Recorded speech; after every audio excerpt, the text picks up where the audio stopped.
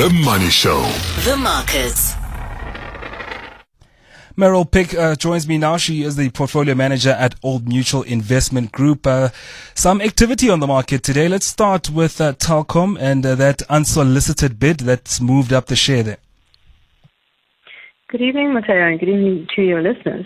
Yes, it's not the first time that we've seen some potential M&A activity in Telkom, and the share tends to be quite sensitive to that, although it did retrace during the day. So, earlier, let's say within the last year, we had a potential deal between MTN and Telkom, which seemed to fall through because Telkom was talking to another party, and now there's a third, hat in the ring.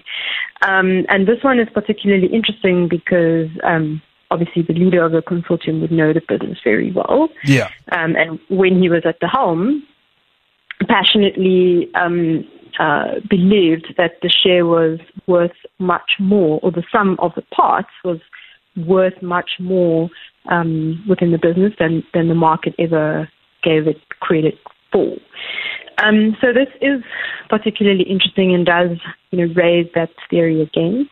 I think clearly scale and efficiency is important in the telco industry. If we look at telco industries globally, after some years, they tend towards cost of capital businesses and good cash generating, high dividend paying, but not very exciting businesses. South Africa did have a growth phase when cell phones were a new technology in the country.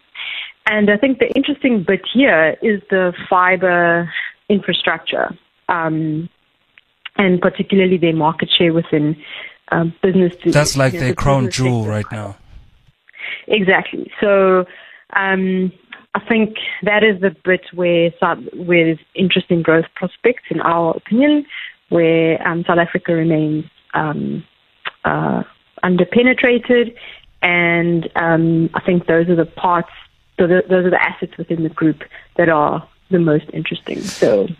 And then for the Rand today, we saw the JSE down, but the Rand having a much, much better day, up more than 0.5% against the US dollar, up more than 1% against the euro, and also up by close to 1.5% against the pound. We've had this positive sentiment talk from last week, better load shedding schedules, especially during the day in the country. But what else is strengthening the Rand this time around?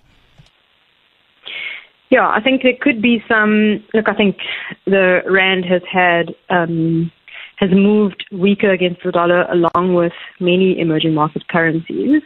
Particularly last week, perhaps some of the risk-off sentiment was lifted as the US reached a deal and averted a debt ceiling, or averted default, essentially. So that's one factor, but I think the SA, or the South African specific factors and sentiments around load shedding must have an impact at the margin. So better or more confident statements coming out of Eskom, I would think do have an impact, because the Rand has, yes, performed with emerging market currencies being weak, but within that basket has been one of the weaker performance against its emerging market peers. So there are some country specifics that, perhaps we've seen the worst of that news for now. And there's still some risks for the Rand, especially this week. We know there'll be interest rates announcements in the US, the Eurozone, Japan as well. So that could shift some luck for the Rand. But if we see the United States Central Bank on Wednesday holding interest rates, what bearing would that have on our currency? Mm-hmm. So, the FOB has been really quite proactive and aggressive in terms of its rate hiking cycle. It has matched the US Fed blow by blow and arguably gone ahead of that with the most recent increase ahead of market expectations for the most part at 50 basis points. So that inflation differential, which does other than kind of sentiment and risk on, risk off, the interest rate differential and inflation rate differential do matter.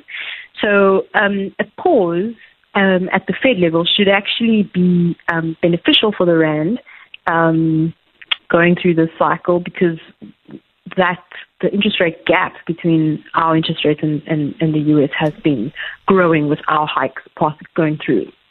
All right, and long may it continue, that rand strength. That was Meryl Pick, portfolio manager at Old Mutual Investment Group.